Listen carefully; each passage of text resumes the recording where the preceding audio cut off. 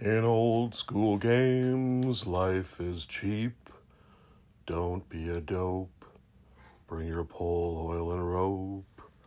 And try not to go down in a heap. Hey everyone, welcome back to the Down in a Heap podcast. I'm your host, Rob, podcasting to you live from beautiful northeast Minneapolis. You hear in the background some sizzling and stuff. I'm just making some breakfast, some eggs and toast. It's the day off, so I splurge a little bit on my breakfast. But I got a couple things here to talk about today. But first, I got a call from a new voice to the show, Safer, from the Safer Fantasy Crafting podcast. Take it away. Hello, Rob. My name's Safer, first-time caller. I just want to call you and give you a bit of solidarity. And yeah, I'm a crap player too. So I was that pedantic jerk kid who spent his entire gaming time rolling his eyes at the things he was listening to. And then when I became a GM, I became a judgmental pedantic jerk who would just constantly say, that's not how I would have done it. That's not how I would have run the encounter. So yeah, a bit of solidarity for you. It's funny what you said about, caring about your character's survival. I didn't too much because I got so used to dying in AD&D. But I find that there's a balance to be struck, because if you care too much about your character, you end up just avoiding everything and you become a cowardly character and don't take part. But if you just go total gung-ho and just go, Leroy Jenkins, then you just end up dying and you're a bad player anyway. So I'd say, bad players unite. We should all play Paranoia, Rob. Take care. Thanks for the call, Safer. I appreciate it, and I hope I keep hearing from you and hear some more of your podcast. I've been a little radio silent lately, so I hope you find the time and topic to spark you back in.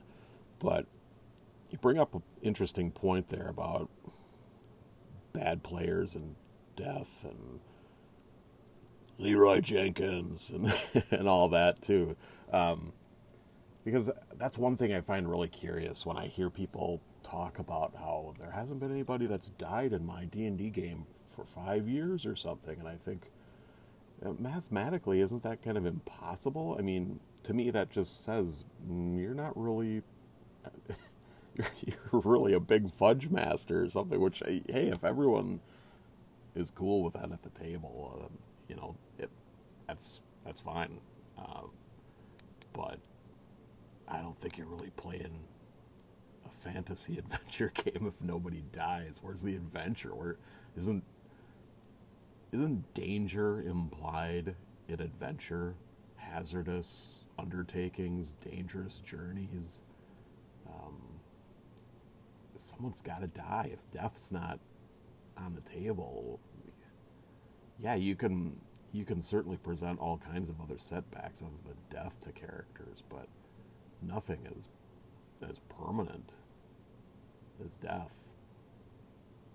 And I think it adds an interest. That's a whole podcast topic to talk about. But I never did play Paranoia. I think Keith had it, but I don't remember playing it. It sounds like it could be a fun game. It sounds like it would be something that might get a little bit tiresome after a few months of play or something, but it seems like it could be a really cool game for like a short-term fill-in game or something. But yeah, I was a huge pedantic jerk too when I was a kid. Some might say I'm still a jerk, but I hope not as much as I used to be. All right, let's move on to talking about some of the things I've been noodling about lately. Lords of Light! So in this whole idea of challenging conventional wisdom and talking about some of these popular notions and stuff, I've just been kind of thinking about, well, what is popular? What are conventional wisdom topics and stuff? I've been kind of reaching out to people to see if they want to talk about some of these things. Most of them are, I think, scratching their head thinking, well, what exactly is it that you want to talk about? So, I don't know. I mean, first off, I realize that the circle of gaming interests that I am exposed to, that I prefer, my style and stuff, and what I like reading about, is a tiny sliver of the RPG gaming that people do. And even within the subject of like Dungeons and Dragons, it's a tiny sliver. And my my reach, my audience is even a tiny, tiny sliver of that. I mean, I don't know about the rest of you podcasters on Anchor, but my most popular shows are like in the 120s. Well, the one with Froth has over like 400 listens or something, but otherwise, you know, the really popular ones are over 100. They usually settle somewhere between 60 and 70 or something like that listens. A few are down in the low 50s or 40s or something, the recent ones, but they usually climb up. Anyway, my point being that, you know, I'm not a, what's the term that they use, a social media influencer or something? Far from it. And one thing that's kind of changed, though, recently, I was just looking at my analytics page. I hadn't done that for a little while. And my demographic shifted. I don't know if Anchor has some new algorithm or something, but my biggest demographic block is now skewing younger. 38% of my audience supposedly is 28 to 34. 19% are 35 to 44, and 34% are along with me in the geezer stage at 45 to 59, but 40% of my audience is under 35 now. I don't know. I know my niece Shannon was kind enough to give me a shout out on some of her social media circles and stuff. So maybe I picked up some listeners from among her friends and stuff. And if you're listening, thanks.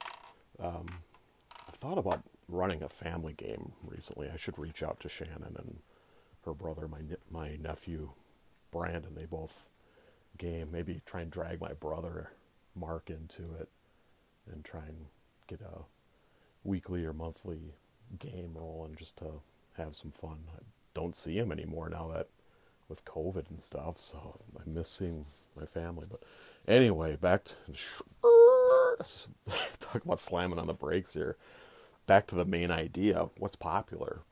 So I realized that even like the most popular podcasts pale in comparison to some other vehicles for just communicating and with most of the people. So I went to YouTube, and really the only YouTube D&D stuff, I've watched some of the Matthew Colville videos, and they're all right. I mean, it's, I don't know, not really my cup, but you pick up some tidbits there. So I've watched some of that, but mainly it's like Matt Finch, his OSR, what's it called? Like D&D OSR Studio or something. Matt Finch RPG Studio, that's it. And he's got 3.17 thousand subscribers. Pretty big audience. His most watched episode is, what is the D&D open game license and how to use it? 5,000 views. Again, dwarfs my little slice of the community that's listening to my jibber jabber. The other YouTube video or place I go to fairly frequently is Questing Beast, Ben Milton's channel, where he primarily does product review and stuff, but he has some other pretty cool like drawing videos and stuff, which seem to be some of his most popular stuff, and then just like overviews of old school gaming and stuff. Good channel. I'd check it out if you haven't. I'm sure almost everyone that's listening to me has at least watched a few videos on Questing Beast. But Questing Beast, 42,000 subscribers. Whew. His top video, How to Draw Medieval Cities, 300,000 views. That's craziness. But then, so I just, for the heck of it, went to the search and just typed in Dungeons and Dragons to see, like, all right, who are these? Who's the big knockers? Who's the heavy hitters in the YouTube video scene for this crap? And of course, one of the things that came up was the D&D official, like, Wizards of the Coast site. So yeah, let's check that out. That's got to be like the biggest, right? And it is the biggest of the ones I found. It's 295,000 subscribers. But their top 10 videos are all actual plays. And but they're huge. They range from 1.8 million views for their top, and down to the 10th, 934,000 views. That's, I know, like, Critical Role too gets like in the millions of views and stuff too. So I mean, I know they're immensely popular. I tried watching some Critical Role, and it's just, yeah, not my cup. But what else? How about things that, I'm talking about similar to the format I have in my show? Like, what can I look at to see what is popular? What are these? What's conventional wisdom in the more general gaming public of D&D? And this, it all obviously focuses on 5e, but so then the next thing that came up was this show Dungeon Dudes, which I had never heard of, but they've got 240,000 subscribers. And what are their top shows? Top show: 5 game-breaking spells in D&D 5e and how to handle them. 864,000 views. Number 2, 5 must-have cantrips in D&D 5e. 701,000. Next, our top 5 multi-class combos in D&D 5e. 696,000. 5 horrible house rules for D&D 5e. 630,000. 5 low-level magic items for creative players in D&D 5e. 620,000. 10 common rules mistakes in D&D 5e. 586,000. Our top 10 feats in D&D 5e, 424,000. 5 deadly low-level monsters in D&D 5e, 522,000. 5 simple house rules for better combat in D&D 5e, 520,000. How to play a necromancer in D&D 5e, 488,000. 5 best damage-dealing spells in D&D 5e, 467,000. So there's a lot of, like, top 5 crap here. Top 5, top 10. It's a lot of list crap. And of course, each one has D&D 5e in the title, so I mean, they're obviously using that to capture views. And a lot of this is clickbait, obviously. I mean, but just looking at this list is a lot of optimization kind of stuff, how to the top 5 multi-class combos, damage-dealing spells, and you look past this list, and it's a lot of stuff like that too, like how to play class X, Y, and Z, and I'm sure a lot of it is probably geared towards like how to get more bang for your buck out of that class in combat, or just leveraging encounter situations, whatever. Which is cool. I mean, I understand a lot of people out there really get into making their character the best they can possibly be, and I have that trait to some degree. I'll have to check them out and watch a few of these videos. There's a few down the list that seem like maybe would be easier for me to stomach. Unspoken rules in D&D 5e. How to use the rule of cool in D&D 5e. 10 terrible DM traits in D&D 5e. So, what else is out there? How to be a great game master. 187,000 subscribers. And what's this guy's top 10 episodes. Well, number 1, 15 irritating things other players do. PC tips. 416,000 views. 10 ways to deal with murder hobos as a GM. 401,000. Ways you may be doing dice wrong. Kind of strange grammatical. Yeah, I don't. Ways you may be doing dice wrong. 318,000. How to be a good DM running your first game. 317,000. How to avoid dumb character backstories. 312,000. Sorry, I gotta wet my whistle. Top 5 ultimate GM mistakes. 310,000. Great GM. Are you the dick game master at your RPG table? 262,000. I have a feeling when I watch these things, I'm going to be like, yeah, they're describing me with all these, with all their put down episodes. Great GM. Creating your own RPG campaign. Building your own world. 232,000. Creating the ultimate villain NPC for your RPG setting. 242,000. And 5 easy ways to make combat awesome in your RPG. 208,000. So, yeah, wow. There's a lot of people watching YouTube. It's the bottom line here. And the last one I'll bore you with here. Nerdarchy. 124,000 subscribers. And this is really like we're getting in Munchkinville here with their top 10 episodes. D&D 5e, 3 most broken combos in D&D, 652,000 views. D&D character creation taboos, 338,000 views. Nerdarchy D&D 5e builds the unstoppable tank, 334,000. D&D 3 most underrated spells for 5e, 304,000. Worst D&D party composition, 273,000. D&D characters, 5 worst ways to play, 241,000. Impenetrable D&D armor class, 5e D&D or 5e character builds, 234,000.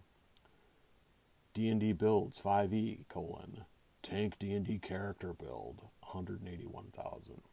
5 ways to wreck a D&D campaign, 180,000. And D&D Warlock 5e character class, 178,000.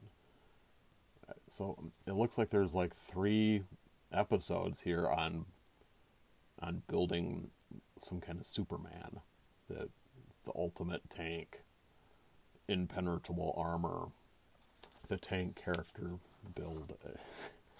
Yeah, building characters. I know that's also something that a lot of people have fun with, and I'm not gonna.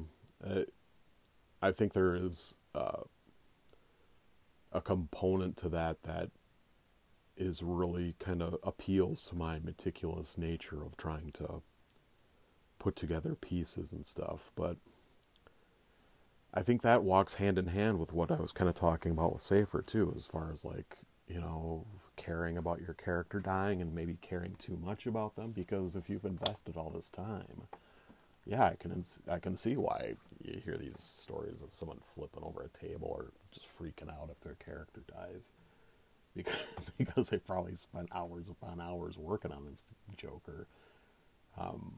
Whereas a lot of other games, you spend maybe 15 minutes cranking out a first level character. I don't know.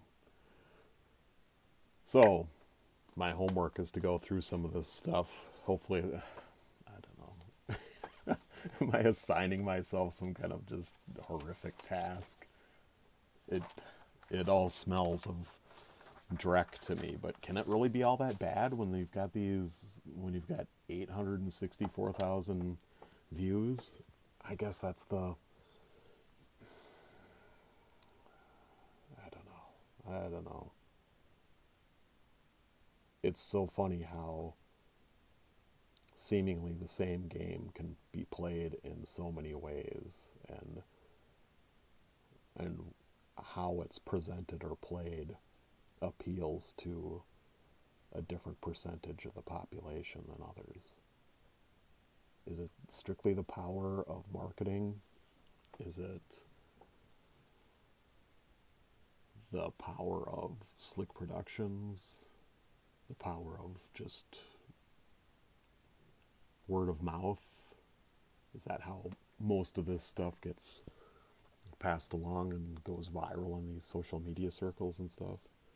And this isn't at all to talk about like getting my show more popular. I don't really care.